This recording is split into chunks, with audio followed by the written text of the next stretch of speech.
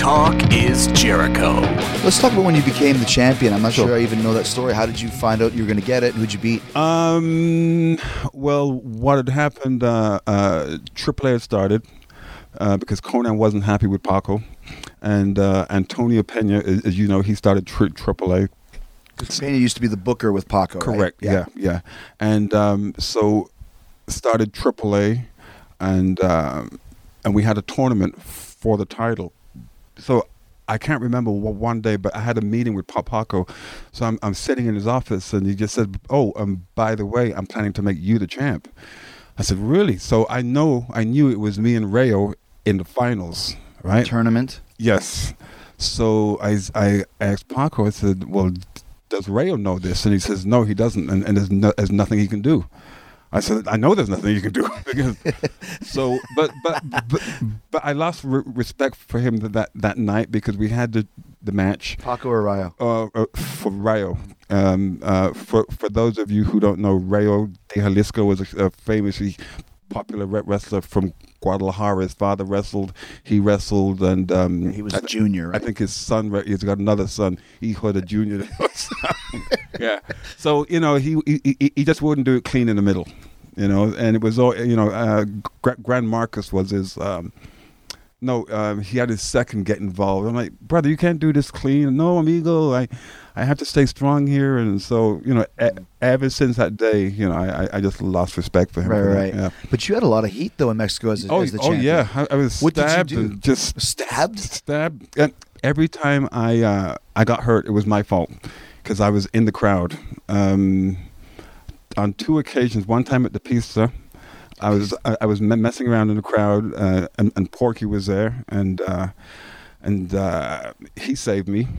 And then in Neza, a fan was trying to beat you. Yeah, a fan. It was actually a woman that spat at me. I mean, a woman, and I was livid. She just went spit on she spat at me, and I didn't know what to do. You know what I mean? And Porky was there, and he got me out of there because people were getting closer and they were throwing stuff. And then another time we were wrestling in a baseball field in Neza. I'll never forget it. I threw him out of the ring. We're on the floor, and I'm bent over his opponent. I'm sorry, his partner, right? Trying to pick him up or something, and I feel somebody hit me with a chair. But I look up, but Porky's standing in front of me, so I know it's not him. And what a great soul he is, man, because he just jumped on me and he was hitting me, but every punch and strike, he was pushing me towards the locker room because the fans were just coming in, and there's no security. Yeah. There's no security.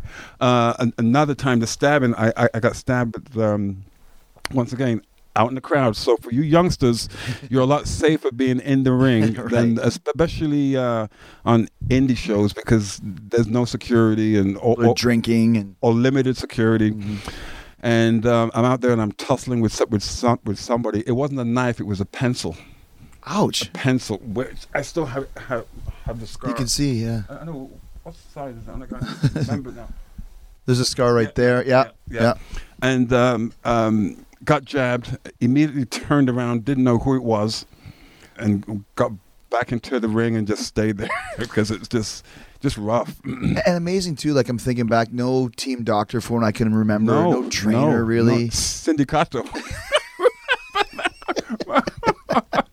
Sindicato, you got a limb hanging off. Well, Sindicato can see your week this Thursday.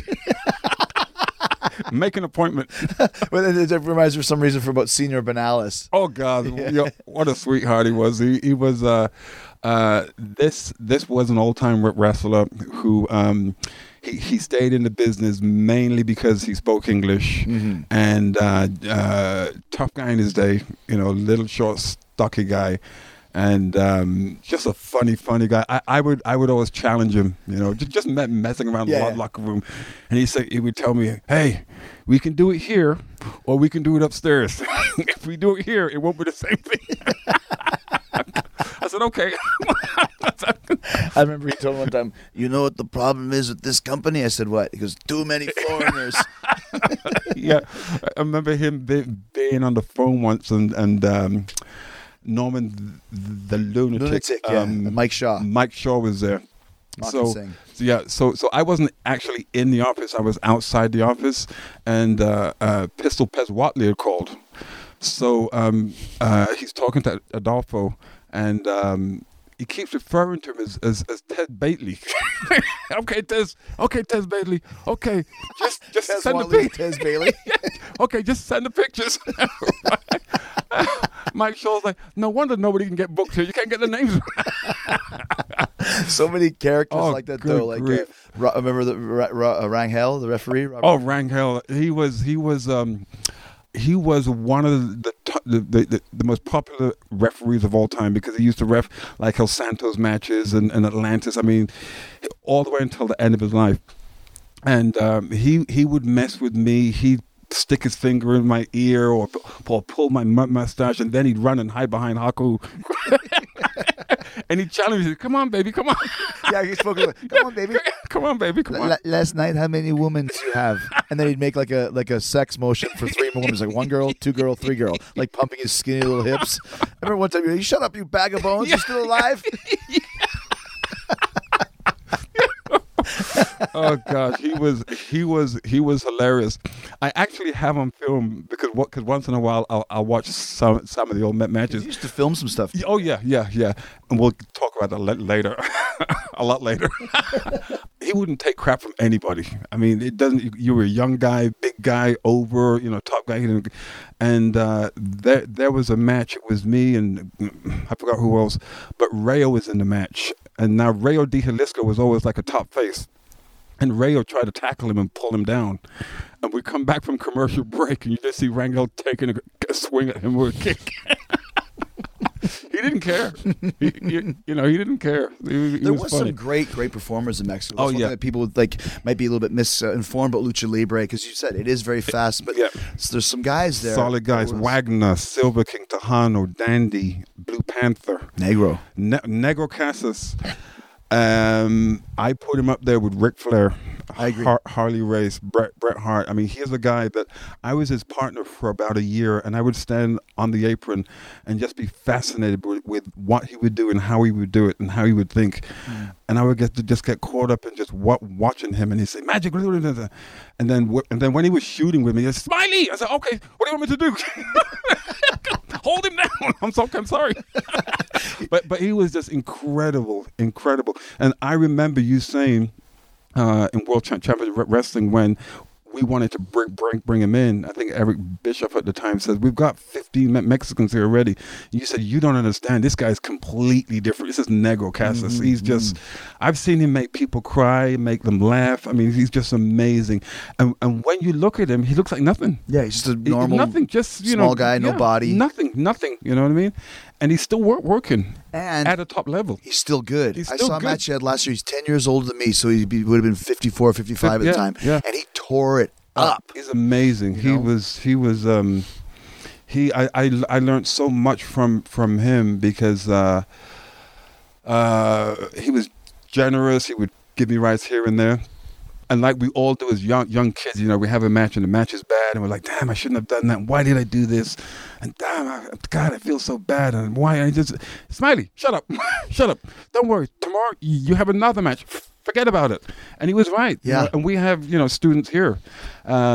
He gave me that exact same advice, by the way. Exactly. And they go through the same, "Oh, I should have done this." I said, first of all, you've been here 6 months, okay? You're going to make mistakes, right? And guess what? You're going to make a lot more mistakes. And there's no wrestler on the planet that will tell you that they've had a perfect match. Mm-hmm. So we all look back because we all have egos, say, "Oh, I could have done that better. I should have held on a little longer. I shouldn't have let go. I should have punched him harder or bigger." So, yeah, Negro Casas. Okay, Smiley. Okay. In fact, his family, heavy metal, Felino, and Tropicasas, yeah, his dad, and they're all still around and active. Felino is the Tony the Tiger. Tony the Tiger, yeah. I remember we would go to because Negro worked in the office as well. Yeah. But there would always be like a lineup of people to see Paco. Yeah. And go straight in. The kayfabe. He had what do you have, like a back room of stairs? Or? Yeah, he did. He actually had like It was almost like a stairwell. It was like a cellar. So you will go up through the front door, speak to Lupita. Hi, Lupita. ¿Cómo estás, Chris? Oh, bien. Paco? Yeah, in 10 minutes. So you sit there. You're thinking, okay, I'm sitting right here. He can't pass me. Then 2 hours later, she tells you, oh, he's gone. Where did he go? You know what I mean? But he had his kayfabe stairs at the back. He would just leave, yeah. He would just leave, yeah. He would just leave. I wouldn't tell you. Then just show up at Arena Mexico just tanked. Yeah. Tell you how great you were. So let's talk about a mutual friend of ours in Mexico that people don't know a lot about. And he made us laugh a lot. We're talking about Art Barr, Love Machine. Everyone knows Eddie Guerrero's legacy, but Art was actually he was better than Eddie at the time. I think everybody would agree with that. Art actually taught Eddie a lot about charisma and personality. And such a shame they both passed away so young. I miss both of them a lot.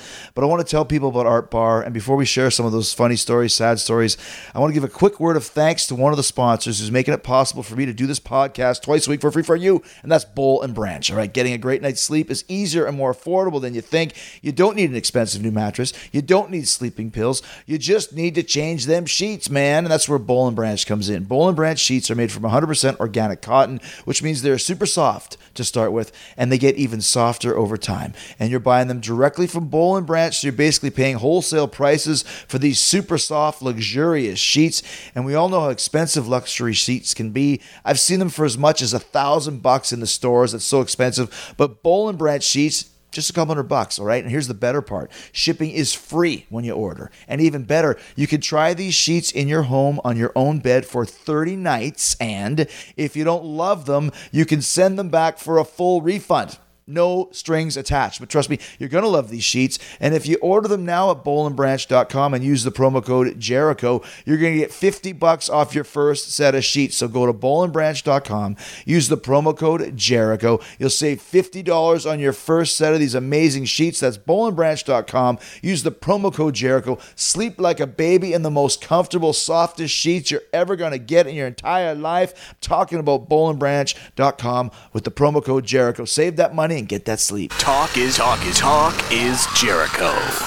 Let's talk about a mutual friend of ours that a lot of people don't know a lot about our Art Barr. Art Barr. I mean, everyone knows the legacy of Eddie Guerrero, how great Eddie was. Yeah. You know, passed away early. So did Art. Yeah. Art was the guy that was better than Eddie at the time. Yeah.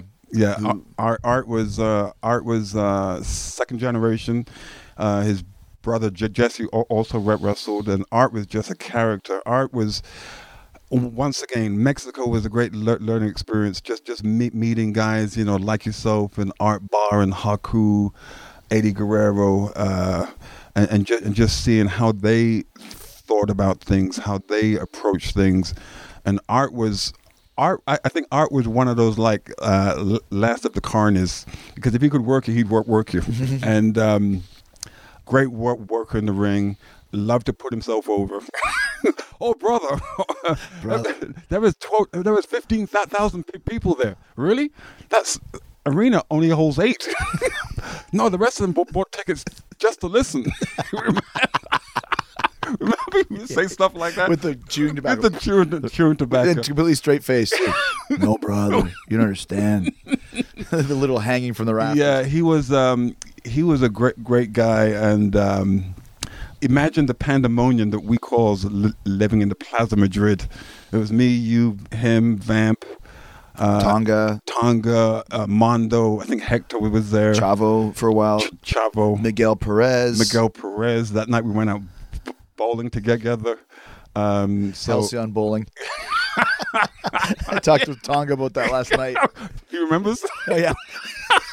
I told him I remember him just throwing an overhand bowling ball. We're like, Haku, don't hit us. Throw it that way.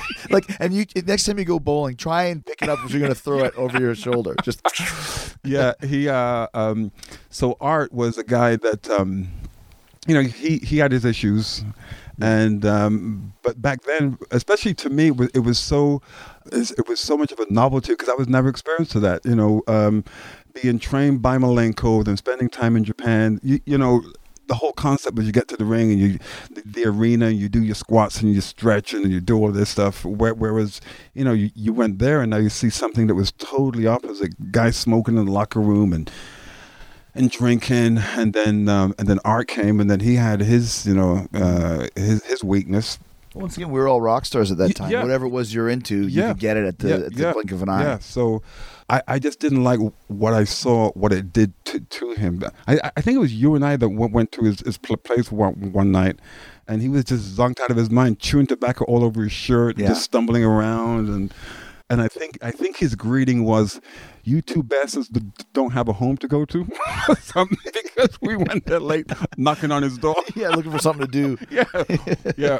Well, watching tapes. Yeah, and I remember seeing him for the last time, because I think you had moved out, and he had lent you his key to his suite. No, I had a smaller room. But he had a suite. Yeah, and the reason, and just to go back to what we said earlier, you told me to ask to stay at the Plaza because it was a nice place. Yes, yeah. But Art and Eddie had and then I had a suite too. You had a suite too, 2 floors. Too. Oh yeah. Yeah, I had the jobber room. You guys had the suite. So we went. So he went to Portland and gave me a key and said, if you ever want to come watch movies, which he had never done before. Yeah, it was just so strange. It was just so strange and surreal, because I remember being there, and he's just out cold, and you and I were watching tapes, and we're drinking and just having, and Art's just just slouching the couch, just out of it, and then, uncharacteristic of him, said to me, "Norman, is there anything that you want back from the States?" Because he was going home for Thanksgiving. And I said, as a joke, "Bring me back a pumpkin pie." And he looked at me and goes, "Okay." And never saw him again. It was, I think I had moved out, and I was living in my apartment at the time, and then I got a phone call from Konnan, and Konnan told me he was dead. I said, and it's weird, because as human beings we always say, "Well, I just saw him last week." Well, it only takes a second to die. Right. I said, "What do you mean? What do you mean?" And yeah, he's dead. And I said, "How?" "Well, they don't know, and the speculation of this and that." And I was like, "Oh my God!" And so then I called I called Vamp. He was in Acapulco at the time. It was a Wednesday, because we did Acapulco on a Wednesday night, and called him. I don't know where you were. I was at the Plaza. Okay, yeah. And didn't we go into his room? Well, but you called me too. Yeah. Okay. Yeah. And this was the first time that I'd ever had. You have your grandparents die or whatever, but it was the first time I'd ever experienced real death. Yeah. And I remember when you called me, I fell on the floor, like I couldn't believe it. Yeah. I'll never forget you saying, "Art's dead." Yeah. Saying like, "What?" Yeah. Yes, you know what? Now I recall that. Yeah. It's So then we did go to his room. Yeah. Just to hang out in there and yeah. But it was sad, and it's just a shame. I think over the course of our careers, I'm not saying that our hearts become hardened to it, but we've lost so many friends. Yeah. So many coworkers that maybe you weren't their best friend, but you've crossed paths with them. Yeah. Over the years, and. It's just sad. It's just sad. I always think of the person who has to make the phone call to the parents, or to the son, or to the children. I mean, your son passed away in a hotel room. How isn't it weird too how you had the same experience that I had? Something very uncharacteristic. Yeah, like him giving me the key to his room, which he had never done. And him asking you if you want anything back. Yeah, I almost wondered, did he know? Deep down inside. It was weird, because like I said, Art was a worker. I mean, he would invite me to go out to eat, and we'd go to the La Zona Rosa, right? It's a big party. Bars and restaurant, and we'd eat and drink and everything, and then the check would come. "Oh, I forgot my wallet." My Art, come on. or his other one was, "I only have dollars, I don't have pesos." I said, "Well, they take dollars here too." "No, but the exchange rate's real bad." So to me, when Art died, that was the end of Mexico for me. Yeah. I stayed a little longer, but the vibe changed. Yeah. Reality kind of hit. Changed, and also the peso died like about 2 weeks later. Yes, it dropped. Huge. It dropped. I had money in the bank, and it dropped. And somebody told me, "Oh, don't worry about it. It'll just last a couple of weeks, and it'll go back up." Well, that was 22 years ago. It's still the same. It went from it was like, I'll get this wrong at first, but it was $3 or like 3 to 1. Yeah. So if you had 1,000 pesos, Yeah. that would be $333. Yeah, yeah. Then it switched to 7-1. Yeah. So if you got 1,000 pesos, it would be like $150. Yeah, it was horrible. And I remember Paco saying, like, there's nothing I can do. I can't pay you more money. Exactly. It's the same amount of pesos. I had the same conversation with him, and at that time. That time was it was the end of '94. Mm-hmm. In fact, you and I were in Acapulco. Remember we did that interview together? Right. Yeah. Which I still have. You do? I gave you a copy, right? I'm not sure. I'd like to see it. I have it. Yeah, it's funny because we speak like 18 words of Spanish between us. And this guy, in this interviewer, he's doing his best to stretch this thing out. And we're trying, but we don't know the same thing. Yeah. ¿Qué hora? ¿Qué pasó? Cuando luchas? Yeah, so it was at the end of 1994. I had been there for 4 years or 4.5 years because I actually went back later on for Promo Azteca. And there was no money. The houses were going down, and I was miserable. And I remember doing a hair match with La Fiera. This is where you have a match, and the wage or the bet is whoever loses the match gets their hair shaved. So I ended up doing that in December of '94, which marked the end of the season because in Mexico, which I still think it happens, right? That they have a season. The ice capades comes to town or something. Yeah. So they closed Arena Mexico for 3 months. Yeah. So and then the houses on that were usually huge, but even on that night, it was nothing there. There was nobody there. It was like a third full, and I was just tired. And it's strange. I'm not sure if you've ever experienced this. I was so concerned about getting hurt. It's like every day I would have these matches, and sometimes you're in there with guys who can go. And you want to accommodate them, Tejano, Silver King, Wagner, those guys. Dandy, yeah. And they want to do this. And okay, second full this. Oh my God! But I just had this thing in my head that I was going to get hurt. I mean, seriously hurt, because my heart wasn't in it. So I just decided to leave. But Mexico was great. It was great. Like I said, at the time we were there, it was a boom. Yeah. And I always... Sean Morley came through. See, I was gone at that point. Yeah. Like, to me, right after... Because I think I lasted for another maybe year, but less time. Yeah. Because my last time was about 95. Yeah. And like you said, it's just like the kind of the vibe had changed. Yeah. But you experienced the whole second birth in WCW. Yeah. I was lucky there too. Yeah. Yeah. And when I say that, or when you say that I experienced it, I just happened to be at the right place at the right time. Because they were bringing in so many guys. Yes. And once again, you mentioned Chris Adams. Well, he was there. And then this guy was there. Chris Adams was there. Smiley comes in, which is it was great. Yeah. And you're just another guy on the roster for a while. That was an experience in itself. It was to watch Vampiro and Konnan grow up and become like Elvis. I mean, literally. Girls chasing them and being in a car with Vampiro, and the fans are rocking it back and forth. And I'm scared for my life that they're going to tip this car over, and then going to World Championship Wrestling and witnessing the Goldberg thing, and Hall and Nash coming NWO, in, NWO, and just everything just magnified by 10. The houses and we were working in domes. Remember, like the San Antonio Dome, the Georgia Did about Dome. 6 nitros in a row in domes. In domes, and St. Louis. It was just ridiculous. So, in the beginning, I would only come in for the shows that we would do here in Orlando. 2 weeks every 3 months. Universal Worldwide. 2 weeks every 3 months. So this is a shout out to my friend Billy Kidman, who once said to me, and he totally confused me.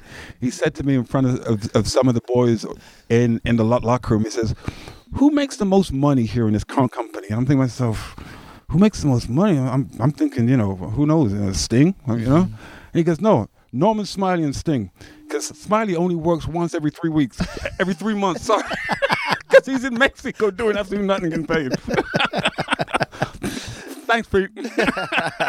But how did you break out of the pack to become like the Screaming Smiley and the Wiggle and all that stuff? What's strange was that I was there and I felt that I was a good hand, right? And I would have my matches and everything, but nobody could care less. Mm-hmm. And I remember talking to guys like Konnan and Scott Hall and saying, man, just be yourself, And I remember I was watching the Martin Lawrence show once. And Martin Lawrence was talking to a friend of his, and he was saying how he was going to take this girl out, for a date. And he motioned like, the wiggle thing. Kind of like spanking. Spanking, yeah. So I chuckled at it. So I thought to myself, wow, if I'm chuckling at this, and it's really not that funny, but it was different. Let me try it. So I was working with somebody, and I slammed him. I said, stay down. And I just stood in front of the hard cam, and I just said, bang, bang, bang, bang, bang. And placement notes. I think it was Nick Patrick was the referee. I saw him laughing at me, and he turned away. It's like, so afterwards, Terry Taylor, who was an agent there and is also now a trainer here at the PC, cornered me afterwards. He says, "What were you doing out there?" And I said, the first thing that came into my mind, I was riding a horse. So he said, whatever it was, keep doing it. It's hilarious. So then I learned how to incorporate it like physically in matches. I worked with Chavo Jr. once, and one time he gave me it was like a spot, boom, boom, boom, right into the wheelbarrow. So instead of him, jumping up and giving me a bulldog, I just held him there. So he's in a push-up position while having his legs wrapped around my waist. I think we were in Charleston, and the place went nuts. I mean, it was bang, bow, bow, bow, bow, and Arn loved it. And Arn actually laughed, and Arn never laughs. Yeah, never. He never smiles, Damn, Smiley. That big wiggle's funny. Yeah, so, and then when Russo and Ferrara came in, I was honored that they even knew who I was. So they requested to have a meeting, and they sat me down, and they pitched this whole idea about me thinking I was the toughest guy in the world, and blah, blah, blah. And then they mentioned the dreaded word, the hardcore division. So at the beginning of the meeting, I was sitting upright, but as the meeting progressed, I'm just slouching down, right? So Vince Russo is saying, and Norman, to top it off, we're going to dress you up in like football gear and hockey gear and this and that. Now I'm looking around for the camera. You know what I mean? Being punked. I'm like, really? He goes, yeah. And this is what's going to make it successful. When you get hit, we want you to scream like a girl. I said, really? He said, yeah, trust me, it'll work. And Ed was there, and Ed's just shaking his head up and down vigorously. Yeah, it'll work. I'm like, oh my God. So if you consider wrestling to be classical music, I think that I was classically trained by Dean Malenko and Joe and the Father and everything and Gotch. So now I'm taking all this wrestling ability and throwing it out of the window and standing there with headgear on, which I needed with knobs, and just throwing tables at each other and chairs and everything. And it was at the Target Center in Minneapolis. And once again, it was a tournament, and it was who was going to be decided to go on to the finals at the pay-per-view, which was called Mayhem in Toronto, Canada, November of 1999. Certain things I still remember. Yeah. And we're at the Target Center, and I'm wrestling Haku and Barb. Okay, and they're working me around and everything, and I'm screaming, and I remember Haku leaning over and saying to me, "Brother, you over now, you over," and he put 14 stitches in my back. It's like Jaws. Yeah, I mean, right yeah, here, right there. Yeah, he put 14 stitches in my back with a chair. Wow. And believe me, his intentions was not bad at all. In fact, he was extremely apologetic afterwards, and. Yeah, the hardcore thing was a complete fluke to me. I was happy to have it because this is a job, right? It's not all the time that you have a regular 9 to 5 that your boss is going to require you to do something that you're going to like that task and embrace it. Norman, go and clean the toilets. You got to clean the toilets. You know what I mean? But working in that division exposed me to working with an idol, with Terry Funk, which was just, and it's so strange because up until that point, I think I was working for about 15 years, Mexico and Japan and here and there. So I was seasoned, and I just remember being in the back with Terry and him saying, "Okay, we'll do this, and maybe we do this. Okay, you got that, Sonny? Yes, Mr. Funk." And I get in the ring and the bell rings and I just swallow. So, oh my God, that's Terry Funk over there. He's gonna kill me. I was nervous, but once you're locked up and you moved around, but he was ahead of his time too. I recall watching him live as a 15-year-old kid at the Miami Beach Convention Center against Dusty and Steve Kern and Barry Windham, and even then he was extremely unorthodox. He'd throw chairs and take those weird bumps and swing at the fans and everything, and it just seemed like in the blink of an eye, 20 years later he's doing the same thing, but now he's doing it towards me. But what a nice man. He's just a great guy, a legend, old school, and has a ton of passion for the big business, and a guy that I looked up to as a fan. Got to meet him and looked up and admired him even more, which is not the case with a lot of people. That's true. Getting ready to wrap up. Yeah. Two more last questions. If you had to pick one match that stands out as your favorite match you've ever had, it'd be tough. There was my first one in Japan because I was so nervous. It was a different style and so on and so forth. It was a guy called Kazuyo Yamazaki. It was June of 1988.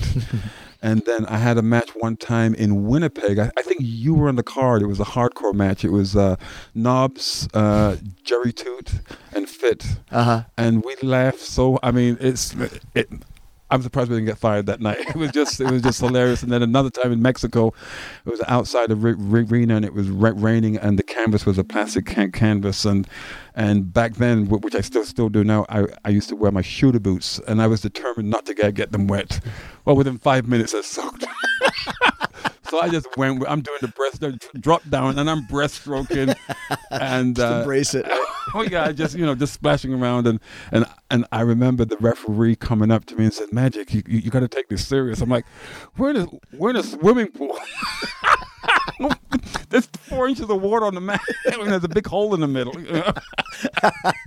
So it was hard to say. One of my first matches with Joe Malenko, Dean's older brother, who's well accomplished, and 6 months in the big business. So he's got me against the ropes, and he says to me, "Rock it," and I'm like, and he just slaps me. He just slaps me. I was, oh God, I messed that spot up. So, we have the match and everything, and everything goes well. And we get in the back, and I said, "Joe, thank you," because for those of you who don't know, Joe's the real deal. He was Carl Gotch's top student next to a kid from Japan called Minoru Suzuki, who's still going, who's an animal. Yeah, had to fight him off of me for 20 minutes. Anyway, so I said, "Joe, thanks for the match and everything." I said, "Joe, just one thing. Your dad never taught me that rocket spot. What is that spot?" He goes, "I didn't say rocket. I said block it." So every time he sees me, he calls, "Hey, Rocket." Yeah, you mentioned before some of your students that have made it to the top, in Roman Reigns and Corbin. Which prospects are here in the Performance Center? We've got a lot of guys. The tag team division is deep. American Alpha, Revival. The Divas are deep, or the Ladies are deep. Mm-hmm. Sasha Banks has gone up. Bailey, Carmella, Asuka. It's just so much talent here. She was trained by actually Fujiwara. Oh wow! Yeah, and I've rolled around the ring with her a little bit and just okay, that's enough. I'm good. So and having Nakamura here, he's something else. I think once in a while you come across a performer and he just has that it factor. He doesn't have the greatest body. Mm-hmm. He doesn't do a lot of things, but he's captivating to watch. Mm-hmm. And a very cool guy. And I predict he's going to be a huge star. Right. Huge star. When Kenta gets back healthy, he has a ton of potential. Mm-hmm. So it's exciting. Well, it's great to see that you're doing so well here, and you deserve it, man. Like I said, no one ever said a bad word about you. Yet. Last question. ¿Cuándo luchas, Magic? ¿Cuándo lucha? Thanks to Norman Smiley, Black Magic, for all the great laughs and stories. His laugh is actually infectious. And thanks for giving us a real behind-the-scenes look at the NXT Performance Center. The place is unreal. Give you everything you need to succeed in pro wrestling, including great trainers and instructors like Norman with a wealth of experience. Such a great, personable guy. Everyone loves him now, especially I know the ladies love Norman because he's super charming, all right? But big thanks to Norman, and thanks to all of you who are supporting Talk is Jericho by doing your online shopping through my Amazon links. You can find my Amazon links at podcast1.com. You can find them all there. Just click on the Killer Deals button on the top right corner of the page, then hit the Talk is Jericho button. I got them links for the USA, UK, Canada, Every time you use the Talk is Jericho Amazon links, Amazon kicks back a small percentage of the show to help us cover production costs. Buy anything you can think of on Amazon. No extra fees or hidden charges. Once again, podcast1.com. Click on the Killer Deals button in the top right corner of the page and hit the Talk is Jericho button. You also find all my great sponsors on there as well. ddpyoga.com/Jericho. Get 25% off all DDPY merch. And when you buy a max pack or a combo pack, you get a second one for 50% off the price that's already 25% off. Don't forget Loot Crate. Sign up for the WWE Slam Crate now at lootcrate.com/talk. Use the promo code TALK to get $3 off your order. So much fun to get those Loot Crates and find out what's inside. Every month is a different selection of products, t-shirts, dolls, figures, coloring books, everything you can think of is all in there. It's a fun present to give to anybody who loves the WWE. Then there's NatureBox. Go to naturebox.com/Jericho to get 50% off your first order. The best, most nutritious snacks you can have. Bowl and Branch. Go to bowlandbranch.com. Use the promo code Jericho. You get $50 off your first set of the softest, comfiest sheets you're ever going to have. Then there's Geico, TrueCar, all those great sponsors here, and please go check them out. And don't forget to check out on March 15th, 2017. It's the biggest podcast ever. When Mick Foley joins Talk is Jericho, the countdown rolls on, just 67 days and counting. We've been talking about this for a year. And speaking of big podcasts, Beyond the Darkness, the latest addition to the Jericho Network on Podcast One, is a blockbuster hit right out of the gates. The first 2 episodes were all about the super creepy black-eyed kids, and the episode that just came out Monday is an investigation into these sinister shadow people. Dave Schrader and Tim Dennis have a couple great guests on to talk about these things, the shadow people. You want the lights on for this one? Go check it out. Hit subscribe at iTunes if you haven't already. Leave Beyond the Darkness a 5-star rating and review, and hit subscribe for all the Jericho Network shows when you're out there. We got the hilarious Team Tiger Awesome show, pop culture humor at its finest, with Monday Truly Engage. New episodes are out every Sunday. They did a great Christmas episode this past Sunday, the Battle of Christmas Icons. No one's off limits. Santa Claus, the Grinch, John McClane from Die Hard. Check it out. It was very funny. I was laughing my behind off. And I was killing the town with Storm and Cyrus, dropping on Tuesday. Get your PhD in wrestling with 2 of the most brilliant minds in pro wrestling. Great discussion of today's biz. Tell fantastic stories from their days working together all over the world in ECW. Shane Douglas from ECW was their guest the last couple of weeks. Always a outspoken guy. And then, of course, the flagship show, the hugest hit on the Jericho Network, Keeping It 100 with Konnan every Thursday. Disco Inferno, Konnan, KG, bringing the opinions, the funny, the feuds. They had some great talk about the presidential election, and from Chael Sonnen as well. So check all that stuff out, and thank you so much for listening. Keep listening for the 60-second AP News headlines coming up next. And this Friday, Rock and Roll Hall of Fame Cheap Trick is going to be here. The founder, guitar player, songwriter Rick Nielsen and his son, and the new drummer of Cheap Trick, Dax, will be here talking about all things Cheap Trick, Rock and Roll Hall of Fame, John Lennon, what it's like being in a band with your dad, the Dream Police, I want you to want me, your mama's alright, your daddy's alright, he just seems a little bit weird. Yeah, boy. Said, yeah, boy. And don't give yourself a yeah, boy. Yeah, boy. Yeah, boy. All right, we'll see you next Friday for Cheap Trick right here on Talk is Jericho. You can download new episodes of Talk is Jericho every Wednesday and Friday at podcastone.com. That's podcastone.com. On the next Beyond the Darkness, Rosemary Ellen Guiley and Heidi Hollis join us as we examine some sinister intentions. Invasion of the Shadow People.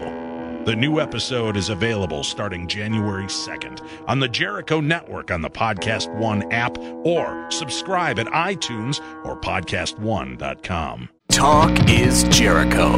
Let's talk about when you became the champion. I'm not sure I even know that story. How did you find out you were going to get it? Who'd you beat? Well, what had happened, Triple A had started because Konnan wasn't happy with Paco. and Antonio Pena, as you know, he started AAA. Pena used to be the booker with Paco. Correct. Right? Yeah. And so started AAA, and we had a tournament for the title. So I can't remember one day, but I had a meeting with Paco. So I'm sitting in his office, and he just said, "Oh, by the way, I'm planning to make you the champ." I said, "Really?" So I knew it was me and Rayo in the finals, right? Tournament. Yes. So I asked Paco. I said, "Well, does Rayo know this?" And he says, "No, he doesn't, and there's nothing he can do." I said, "I know there's nothing you can do." So, but I lost respect for him that night because we had the match. Paco or Rayo? For Rayo. For those of you who don't know, Rayo de Jalisco was a famously popular wrestler from Guadalajara. His father wrestled. He wrestled, and he was a junior. Right? I think his son. He's got another son, Hijo de Junior. Yeah. So he just wouldn't do it clean in the middle, And it was all Grand Marcus was his. He had his second get involved. I'm like, brother, you can't do this clean. No, amigo, I have to stay strong here. And so, ever since that day, I just lost respect for him. Right. Yeah. But you had a lot of heat, though, in Mexico as the champion. Oh, yeah. I was what stabbed. Did you do? And just Stabbed? And every time I got hurt, it was my fault because I was in the crowd. On 2 occasions, one time at the pizza, I was messing around in the crowd, and Porky was there, and he saved me. And then in Neza, a fan was trying to beat you. Yeah, a fan. It was actually a woman that spat at me. I mean, a woman, and I was livid. She just went spit on. She spat at me, and I didn't know what to do. You know what I mean? And Porky was there, and he got me out of there because people were getting closer and they were throwing stuff. And then another time we were wrestling in a baseball field in Neza. I'll never forget it. I threw him out of the ring. We're on the floor, and I'm bent over his opponent. I'm sorry, his partner, right? Trying to pick him up or something, and I feel somebody hit me with a chair. But I look up, but Porky's standing in front of me, so I know it's not him. And what a great soul he is, man, because he just jumped on me and he was hitting me, but every punch and strike, he was pushing me towards the locker room because the fans were just coming in, and there's no security. Yeah. There's no security. Another time, the stabbing, I got stabbed once again out in the crowd. So for you youngsters, you're a lot safer being in the ring right. than especially on indie shows because there's no security or drinking or limited security. Mm-hmm. And I'm out there and I'm tussling with somebody. It wasn't a knife; it was a pencil. Ouch! A pencil. Which I still have the scar. You can see, yeah. I know what size is it? I'm not going to remember now. There's a scar right there. Yeah. And got jabbed, immediately turned around, didn't know who it was, and got back into the ring and just stayed there because it's just rough. And amazing too, like I'm thinking back, no team doctor for when I can remember, no trainer really. No. Sindicato. Sindicato, you got a limb hanging off. Well, Sindicato can see you a week this Thursday. Make an appointment. Well, it reminds me for some reason about Senior Benalis. Oh God, what a sweetheart he was. He was. This was an old time wrestler who he stayed in the business mainly because he spoke English and tough guy in his day. Little short stocky guy. And just a funny guy. I would always challenge him, just messing around the locker room. And he would tell me, "Hey, we can do it here, or we can do it upstairs. If we do it here, it won't be the same thing." I said, "Okay." I remember he told me one time, "You know what the problem is with this company?" I said, "What?" He goes, "Too many foreigners." Yeah, I remember him being on the phone once, and Norman the lunatic Mike Shaw was there. So I wasn't actually in the office. I was outside the office, and Pistol Pez Watley had called. So he's talking to Adolfo, and he keeps referring to him as Ted Bailey. Okay, Tez Bailey. Okay, just send the pictures. Tez Bailey. Okay, just send the pictures. Mike Shaw's like, no wonder nobody can get booked here. You can't get the names. So many characters like that, though. Good Like, grief. remember the Rangel, the referee? Robert? Oh, Rangel. He was one of the most popular referees of all time because he used to ref like El Santos matches and Atlantis. I mean, all the way until the end of his life. And he would mess with me. He'd stick his finger in my ear or pull my mustache, and then he'd run and hide behind Haku. And he'd challenge me, come on, baby, come on. Yeah, he spoke like, come on, baby. Come on, baby, come on. Last night, how many women do you have? And then he'd make like a sex motion for 3 women. It's like 1 girl, 2 girl, 3 girl, like pumping his skinny little hips. I remember one time, you shut up, you bag of bones. You're still alive?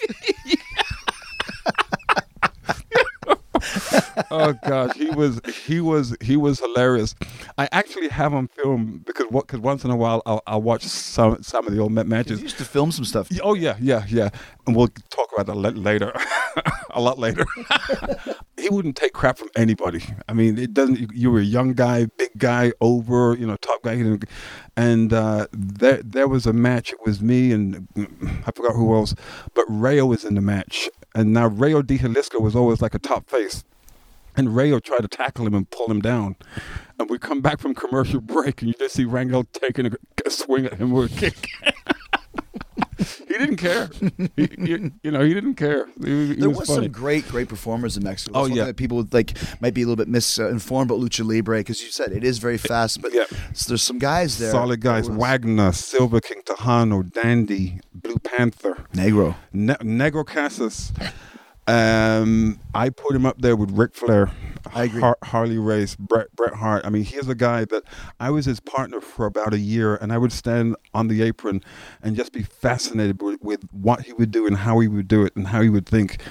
And I would get caught up in just watching him, and he'd say, "Magic," and then when he was shooting with me, he'd say, "Smiley." I said, "Okay, what do you want me to do?" Hold him down. I'm sorry. But he was just incredible. And I remember you saying in World Championship Wrestling when we wanted to bring him in. I think Eric Bischoff at the time said, "We've got 15 Mexicans here already." And you said, "You don't understand. This guy's completely different. This is Negro Casas. He's just, I've seen him make people cry, make them laugh. I mean, he's just amazing. And when you look at him, he looks like nothing. Yeah, he's just a normal, nothing, just, small guy, no body. Nothing. You know what I mean? And he's still working and at a top level. He's still good. He's I still saw a good. match he had last year. He's 10 years older than me, so he would have been 54, 55 at the time. Yeah. And he tore it up. He's amazing. I learned so much from him because he was generous. He would give me rides here and there. And like we all do as young kids, we have a match and the match is bad, and we're like, damn, I shouldn't have done that. Why did I do this? And damn, God, I feel so bad. And why I just, Smiley, shut up, shut up. Don't worry. Tomorrow you have another match. Forget about it. And he was right. Yeah. And we have, students here. He gave me that exact same advice, by the way. Exactly. And they go through the same, I should have done this. I said, first of all, you've been here 6 months. Okay? You're going to make mistakes, right? And guess what? You're going to make a lot more mistakes. And there's no wrestler on the planet that will tell you that they've had a perfect match. Mm-hmm. So we all look back because we all have egos. Say, I could have done that better. I should have held on a little longer. I shouldn't have let go. I should have punched him harder or bigger. So, yeah, Negro Casas. Okay, Smiley. Okay. In fact, his family, heavy metal, Felino, yeah, and Tropicasas, yeah, his dad, and they're all still around and active. Felino is the Tony the Tiger. Tony the Tiger, yeah. I remember we would go to because Negro worked in the office as well. Yeah. But there would always be like a lineup of people to see Paco. Yeah. And go straight in. The kayfabe. He had what do you have, like a back room of stairs? Or? Yeah, he did. He actually had like it was almost like a stairwell. It was like a cellar. So you will go up through the front door, speak to Lupita. Hi, Lupita. ¿Cómo estás, Chris? Oh, man. Paco, yeah, in 10 minutes. So you sit there. You're thinking, okay, I'm sitting right here. He can't pass me. Then 2 hours later, she tells me, oh, he's gone. Where did he go? You know what I mean? But he had his kayfabe stairs at the back. He would just leave, yeah. He would just leave, yeah. He would just leave. I wouldn't tell you. They just show up at Arena Mexico, just tanked. Yeah. Tell you how great you were. So let's talk about a mutual friend of ours in Mexico that people don't know a lot about. And he made us laugh a lot. They're talking about Art Barr, Love Machine. Everyone knows Eddie Guerrero's legacy, but Art was actually he was better than Eddie at the time. I think everybody would agree with that. Art actually taught Eddie a lot about charisma and personality. And such a shame they both passed away so young. I miss both of them a lot. But I want to tell people about Art Barr. And before we share some of those funny stories, sad stories, I want to give a quick word of thanks to one of the sponsors who's making it possible for me to do this podcast twice a week for free for you, and that's Boll and Branch. All right, getting a great night's sleep is easier and more affordable than you think. You don't need an expensive new mattress. You don't need sleeping pills. You just need to change them sheets, man, and that's where Boll and Branch comes in. Boll and Branch sheets are made from 100% organic cotton, which means they're super soft to start with, and they get even softer over time. And you're buying them directly from Boll and Branch, so you're basically paying wholesale prices for these super soft, luxurious sheets.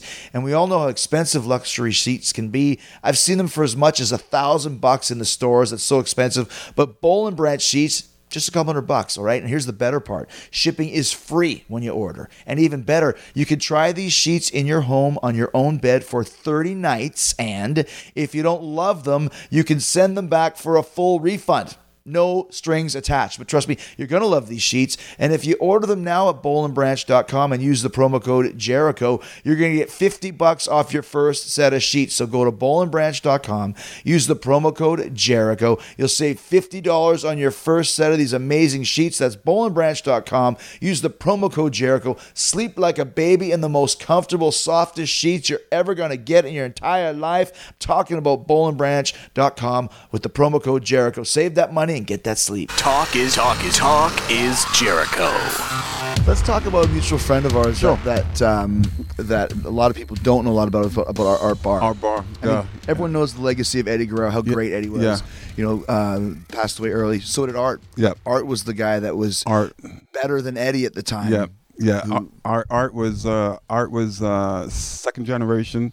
His brother Jesse also wrestled, and Art was just a character. Art was, once again, Mexico was a great learning experience. Just meeting guys, you know, like yourself and Art Barr and Haku, Eddie Guerrero, and just seeing how they thought about things, how they approached things, and Art. I think Art was one of those like last of the carnies, because if he could work you, he'd work you, and. Great worker in the ring. Loved to put himself over. Oh, brother. there was 15,000 people there. Really? That's arena only holds 8. No, the rest of them bought tickets just to listen. Remember you would say stuff like that? With the chewing tobacco. With the chewing tobacco. And completely straight face. No, brother. You don't understand. The little hanging from the rafters. Yeah, he was a great guy, and imagine the pandemonium that we call living in the Plaza Madrid. It was me, you, him, Vamp, Tonga, Mondo. I think Hector was there. Chavo for a while. Chavo. Miguel Perez. That night we went out bowling together. Halcyon bowling. I talked with Tonga about that last night. He remembers? Oh, yeah. I told him I remember him just throwing an overhand bowling ball. We're like, Haku, don't hit us. Throw it that way. And you next time you go bowling, try and pick it up if you're going to throw it over your shoulder. Just yeah. He so Art was a guy that you know, he had his issues, and but back then, especially to me, it was so much of a novelty, because I was never experienced to that. You know, being trained by Malenko and spending time in Japan. You know. The whole concept was you get to the ring and the arena, and you do your squats and you stretch and you do all this stuff. Whereas, you know, you went there and now you see something that was totally opposite. Guys smoking in the locker room and drinking, and then Art came, and then he had his, you know, his weakness. Once again, we were all rock stars at that time. Yeah. Whatever it was you're into, you could get it at the blink of an eye. Yeah, so I just didn't like what I saw, what it did to him. I think it was you and I that went to his place one night, and he was just zonked out of his mind, chewing tobacco all over his shirt, just stumbling around, and and I think his greeting was, "You two bastards don't have a home to go to," or something, because we went there late, knocking on his door. Yeah, looking for something to do. Yeah. Well, watching tapes. Yeah. And I remember seeing him for the last time, because I think you had moved out, and he had lent you his key to his suite. No, I had a smaller room. But he had a suite. Yeah, and the reason, and just to go back to what we said earlier, you told me to ask to stay at the Plaza because it was a nice place. Yes, yeah. But Art and Eddie had and then I had a suite too. You had a suite too, 2 floors. Too. Oh yeah. Yeah, I had the jobber room. You guys had the suite. So we went. So he went to Portland and gave me a key and said, if you ever want to come watch movies, which he had never done before. Yeah, it was just so strange. It was just so strange and surreal, because I remember being there, and he's just out cold, and you and I were watching tapes, and we're drinking and just having it, and Art's just just slouched on the couch, just out of it, and then, uncharacteristic of him, said to me, "Norman, is there anything that you want back from the States?" Because he was going home for Thanksgiving. And I said, as a joke, "Bring me back a pumpkin pie." And he looked at me and goes, "Okay." And never saw him again. It was, I think I had moved out, and I was living in my apartment at the time, and then I got a phone call from Konnan, and Konnan told me he was dead. I said, and it's weird, because as human beings we always say, "Well, I just saw him last week." Well, it only takes a second to die. Right. I said, "What do you mean? What do you mean?" And yeah, he's dead. And I said, "How?" "Well, they don't know, and the speculation of this and that." And I was like, "Oh my God!" And so then I called I called Vamp. He was in Acapulco at the time. It was a Wednesday, because we did Acapulco on a Wednesday night, and called him. I don't know where you were. I was at the Plaza. Okay, yeah. And didn't we go into his room? Well, but you called me too. Yeah. Okay. Yeah. And this was the first time that I'd ever had. You have your grandparents die or whatever, but it was the first time I'd ever experienced real death. Yeah. And I remember when you called me, I fell on the floor, I couldn't believe it. Yeah. I'll never forget you saying, "Art's dead." Yeah. Same thing, like, what? Yeah. Yes, you know what? Now I recall that. Yeah. It's So then we did go to his room. Yeah. Just to hang out in there and yeah. But it was sad, and it's just a shame. I think over the course of our careers, I'm not saying that our hearts become hardened to it, but we've lost so many friends. Yeah. So many coworkers that maybe you weren't their best friend, but you've crossed paths with them. Yeah. Over the years, and. It's just sad. It's just sad. I always think of the person who has to make the phone call to the parents, or to the son, or to the children. I mean, your son passed away in a hotel room. How isn't it weird too how you had the same experience that I had? Something very uncharacteristic. Yeah, like him giving me the key to his room, which he had never done. And him asking you if you wanted him back. Yeah, I almost wondered, did he know? Deep down inside? It was weird, because like I said, Art was a worker. I mean, he would invite me to go out to eat, and we'd go to the La Zona Rosa, right? It's a big party. Bars and restaurant, and we'd eat and drink and everything, and then the check would come. "Oh, I forgot my wallet." My Art, come on. or his other one was, "I only have dollars, I don't have pesos." I said, "Well, they take dollars here too." No, but the exchange rate's real bad. So to me, when Art died, that was the end of Mexico for me. Yeah. I stayed a little longer, but the vibe changed. Yeah. Reality kind of hit. Changed, and also the peso died like about 2 weeks later. Dropped. Yes, it huge. It dropped. I had money in the bank, and it dropped. And somebody told me, "Oh, don't worry about it. It'll just last a couple of weeks, and it'll go back up." Well, that was 22 years ago. It's still the same. It went from it was like, I'll get this wrong at first, but it was $3 or like 3 to 1. So if you had 1,000 pesos, that would be $333. Yeah. Then it switched to 7 to 1. Yeah. So if you got 1,000 pesos, it would be like $150. Yeah. It was horrible. And I remember Paco saying, like, "There's nothing I can do. I can't pay you more money." Exactly. It's the same amount of pesos. I had the same conversation with him, and that time. That time was it was the end of '94.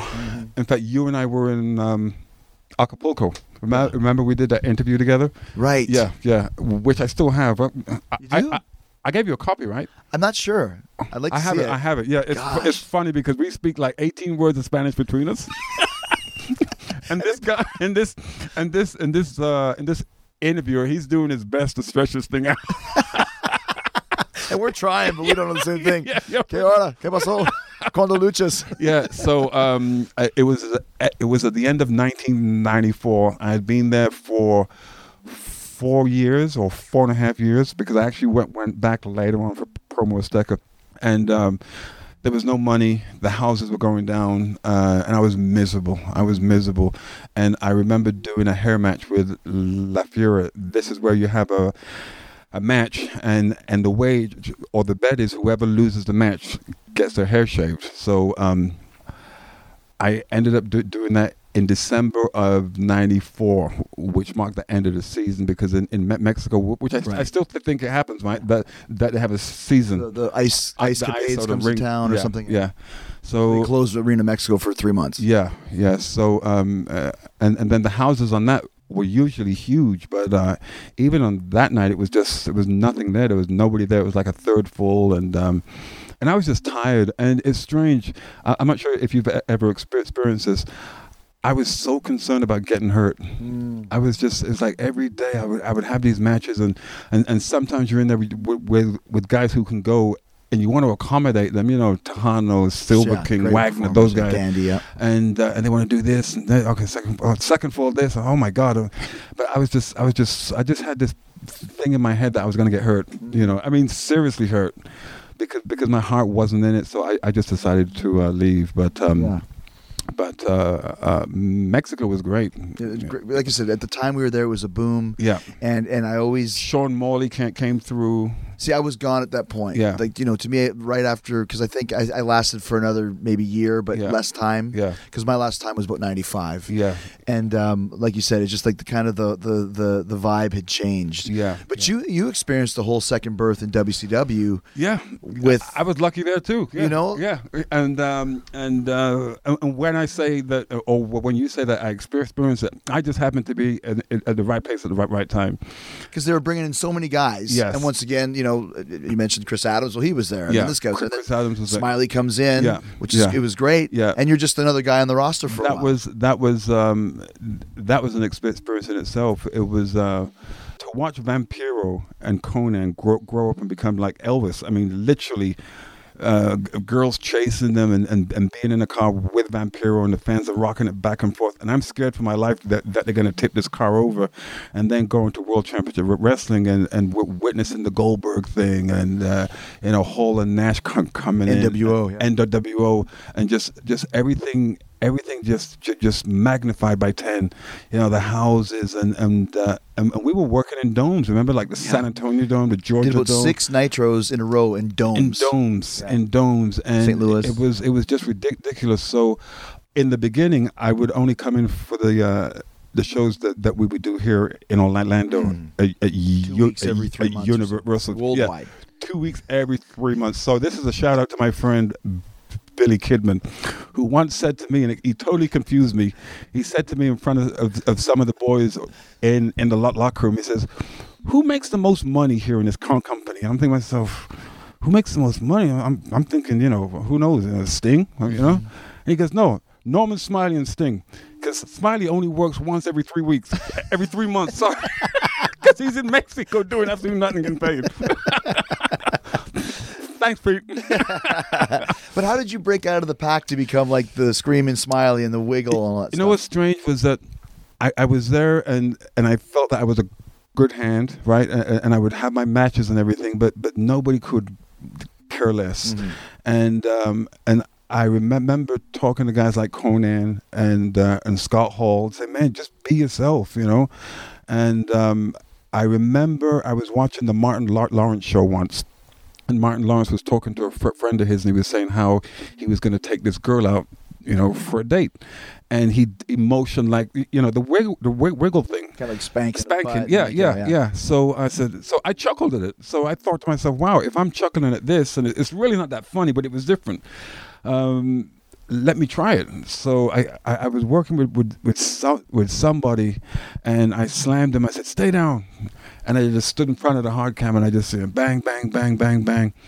And placement notes. I think it was Nick Patrick was the referee. I saw him laughing at me and he turned away. It's like, so afterwards, Terry Taylor, who was an agent there and is also now a trainer here at the PC, cornered me afterwards. He says, "What were you doing out there?" And I said the first thing that came into my mind, I was riding a horse. So he said, whatever it was, keep doing it. It's hilarious. So then I learned how to incorporate it like physically in matches. I worked with Chavo Jr. once, and one time he gave me it was like a spot, boom, boom, boom, right into the wheelbarrow. So instead of him, jumping up and giving me a bulldog, I just held him there. So he's in a push-up position while having his legs wrapped around my waist. I think we were in Charleston, and the place went nuts. I mean, it was bang, bow, bow, bow, bow, and Arn loved it. And Arn actually laughed, and Arn never laughed. Yeah, never. He never smiles, Damn, Smiley. That big wiggle's funny. Yeah, so, and then when Russo and Ferrara came in, I was honored that they even knew who I was. So they requested to have a meeting, and they sat me down, and they pitched this whole idea about me thinking I was the toughest guy in the world, and blah, blah, blah. And then they mentioned the dreaded word, the hardcore division. So at the beginning of the meeting, I was sitting upright, but as the meeting progressed, I'm just slouching down, right? So Vince Russo is saying, and Norman, to top it off, we're going to dress you up in like football gear and hockey gear and this and that. Now I'm looking around for the camera. You know what I mean? Being punked. I'm like, really? He says, yeah. And this is what's going to make it successful. When you get hit, we want you to scream like a girl. I said, really? He said, yeah, trust me, it'll work. And Ed was there, and Ed's just shaking his head up and down vigorously. Yeah, it'll work. I'm like, oh, my God. So if you consider wrestling to be classical music, I think that I was classically trained by Dean Malenko and Joe and the Father and everything and Gotch. So now I'm taking all this wrestling ability and throwing it out of the window and standing there with headgear on, which I needed with knobs, and just throwing tables at each other and chairs and everything. And it was at the Target Center in Minneapolis. And once again, it was a tournament, and it was who was going to be decided to go on to the finals at the pay-per-view, which was called Mayhem in Toronto, Canada, November of 1999. Certain things I still remember. Yeah. And we're at the Target Center, and I'm wrestling Haku and Barb. Okay, and they're working me around and everything, and I'm screaming, and I remember Haku leaning over and saying to me, "Brother, you over now, you over," and he put 14 stitches in my back. It's like Jaws. Yeah, I mean, right yeah, here, right there. Yeah, he put 14 stitches in my back with a chair. Wow. And believe me, his intentions was not bad at all. In fact, he was extremely apologetic afterwards, and. Yeah, the hardcore thing was a complete fluke to me. I was happy to have it because this is a job, right? It's not all the time that you have a regular 9 to 5 that your boss is going to require you to do something that you're going to like that task and embrace it. Norman, go and clean the toilets. You got to clean the toilets. You know what I mean? But working in that division exposed me to working with an idol, with Terry Funk, which was just, and it's so strange because up until that point, I think I was working for about 15 years, Mexico and Japan and here and there. So I was seasoned, and I just remember being in the back with Terry and him saying, "Okay, we'll do this, and maybe we do this. Okay, you got that, Sonny? Yes, Mr. Funk." And I get in the ring and the bell rings and I just swallow. So, oh my God, that's Terry Funk over there. He's gonna kill me. I was nervous, but once you're locked up and you moved around, but he was ahead of his time too. I recall watching him live as a 15-year-old kid at the Miami Beach Convention Center against Dusty and Steve Kern and Barry Windham, and even then he was extremely unorthodox. He'd throw chairs and take those weird bumps and swing at the fans and everything. And it just seemed like in the blink of an eye, 20 years later, he's doing the same thing, but now he's doing it towards me.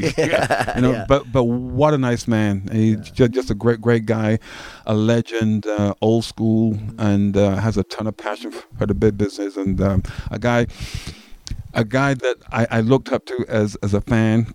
Got to meet him and looked up and admired him even more, which is not the case with a lot of people. That's true. Getting ready to wrap up. Yeah. Two more last questions. If you had to pick one match that stands out as your favorite match you've ever had, it'd be tough. There was my first one in Japan because I was so nervous. It was a different style and so on and so forth. It was a guy called Kazuyo Yamazaki. It was June of 1988. And then I had a match one time in Winnipeg. I think you were on the card. It was a hardcore match. It was Knobs, Jerry Toot, and Fit. And we laughed so. I mean, I'm surprised we didn't get fired that night. It was just hilarious. And then another time in Mexico, it was outside the arena and it was raining and the canvas was a plastic canvas. And back then, which I still do now, I used to wear my shooter boots and I was determined not to get them wet. Well, within 5 minutes, I soaked. So I just went. I'm doing the breast drop down, and I'm breaststroking, and just embrace it. Just splashing around, and I remember the referee coming up to me and said, "Magic, you got to take this serious." I'm like, "We're in a swimming pool. There's 4 inches of water on the mat, and there's a big hole in the middle." So it was hard to say. One of my first matches with Joe Malenko, Dean's older brother, who's well accomplished, and 6 months in the big business. So he's got me against the ropes, and he says to me, "Rock it," and I'm like, and he just slaps me. He just slaps me. I was, oh God, I messed that spot up. So, we have the match and everything, and everything goes well. And we get in the back, and I said, "Joe, thank you," because for those of you who don't know, Joe's the real deal. He was Carl Gotch's top student next to a kid from Japan called Minoru Suzuki, who's still going, who's an animal. Yeah, had to fight him off for me for 20 minutes. Anyway, so I said, "Joe, thanks for the match and everything." I said, "Joe, just one thing. Your dad never taught me that rocket spot. What is that spot?" He goes, "I didn't say rocket. I said block it." So every time he sees me, he calls, "Hey, Rocket." Yeah, you mentioned before some of your students that have made it to the top, Roman Reigns and Corbin. Which prospects are here in the Performance Center? We've got a lot of guys. The tag team division is deep. American Alpha, Revival. The Divas are deep, or the Ladies are deep. Sasha Banks has gone up. Bailey, Carmella, Asuka. It's just so much talent here. She was trained by actually Fujiwara. Oh wow! Yeah, and I've rolled around the ring with her a little bit and just okay, that's enough. I'm good. So and having Nakamura here, he's something else. I think once in a while you come across a performer and he just has that it factor. He doesn't have the greatest body. He doesn't do a lot of things, but he's captivating to watch. And a very cool guy. And I predict he's going to be a huge star. Huge star. When Kenta gets back healthy, he has a ton of potential. So it's exciting. Well, it's great to see that you're doing so well here, and you deserve it, man. Like I said, no one ever said a bad word about you. Yet. Last question. ¿Cuándo luchas, Magic? ¿Cuándo lucha? Thanks to Norman Smiley, Black Magic, for all the great laughs and stories. His laugh is actually infectious. And thanks for giving us a real behind-the-scenes look at the NXT Performance Center. The place is unreal. Give you everything you need to succeed in pro wrestling, including great trainers and instructors like Norman with a wealth of experience. Such a great personable guy. Everyone loves him now, especially I know the ladies love Norman because he's super charming, all right? But big thanks to Norman, and thanks to all of you who are supporting Talk is Jericho by doing your online shopping through my Amazon links. You can find my Amazon links at Podcast podcast1.com. You can find them all there. Just click on the Killer Deals button on the top right corner of the page, then hit the Talk is Jericho button. I got them links for the USA, UK, Canada, Every time you use the Talk is Jericho Amazon links, Amazon kicks back a small percentage of the show to help us cover production costs. Buy anything you can think of on Amazon. No extra fees or hidden charges. Once again, podcast1.com. Click on the Killer Deals button in the top right corner of the page and hit the Talk is Jericho button. You also find all my great sponsors on there as well. ddpyoga.com/Jericho. Get 25% off all DDPY merch. And when you buy a max pack or a combo pack, you get a second one for 50% off the price that's already 25% off. Don't forget Loot Crate. Sign up for the WWE Slam Crate now at lootcrate.com/talk.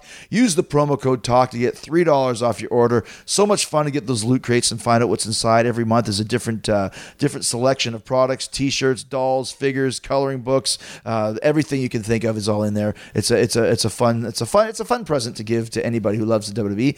Then there's NatureBox. Go to naturebox.com/Jericho to get 50% off your first order. The best, most nutritious snacks you can have.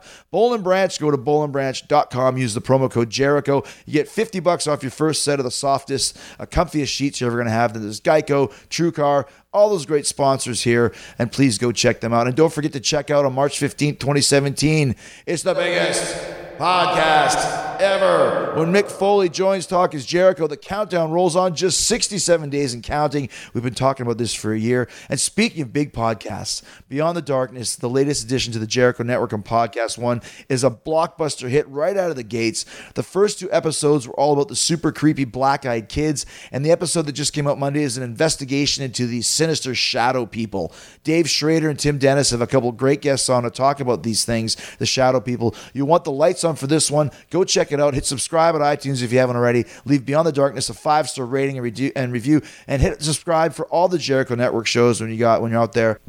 We got the hilarious Team Tiger Awesome show, pop culture humor at its finest, with Monday Truly Engage. New episodes are out every Sunday. They did a great Christmas episode this past Sunday, the Battle of Christmas Icons. No one's off limits. Santa Claus, the Grinch, John McClane from Die Hard. Check it out. It was very funny. I was laughing my behind off. And I was killing the town with Storm and Cyrus, dropping on Tuesday. Get your PhD in wrestling with 2 of the most brilliant minds in pro wrestling. Great discussion of today's biz. Tell fantastic stories from their days working together all over the world in ECW. Shane Douglas from ECW was their guest the last couple of weeks. Always a outspoken guy. And then, of course, the flagship show, the hugest hit on the Jericho Network, Keeping It 100 with Konnan every Thursday. Disco Inferno, Konnan, KG, bringing the opinions, the funny, the feuds. They had some great talk about the presidential election, and from Chael Sonnen as well. So check all that stuff out, and thank you so much for listening. Keep listening for the 60-second AP News headlines coming up next. And this Friday, Rock and Roll Hall of Fame Cheap Trick is going to be here. The founder, guitar player, songwriter Rick Nielsen and his son, and the new drummer of Cheap Trick, Dax, will be here talking about all things Cheap Trick, Rock and Roll Hall of Fame, John Lennon, what it's like being in a band with your dad, the Dream Police, I want you to want me, your mama's alright, your daddy's alright, he just seems a little bit weird. Yeah, boy. Said, yeah, boy. And don't give yourself a yeah, boy. Yeah, boy. Yeah, boy. All right, we'll see you next Friday for Cheap Trick right here on Talk is Jericho. You can download new episodes of Talk is Jericho every Wednesday and Friday at podcastone.com. That's podcastone.com. On the next Beyond the Darkness, Rosemary Ellen Guiley and Heidi Hollis join us as we examine some sinister intentions. Invasion of the Shadow People. The new episode is available starting January 2nd on the Jericho Network on the Podcast One app, or subscribe at iTunes or podcastone.com.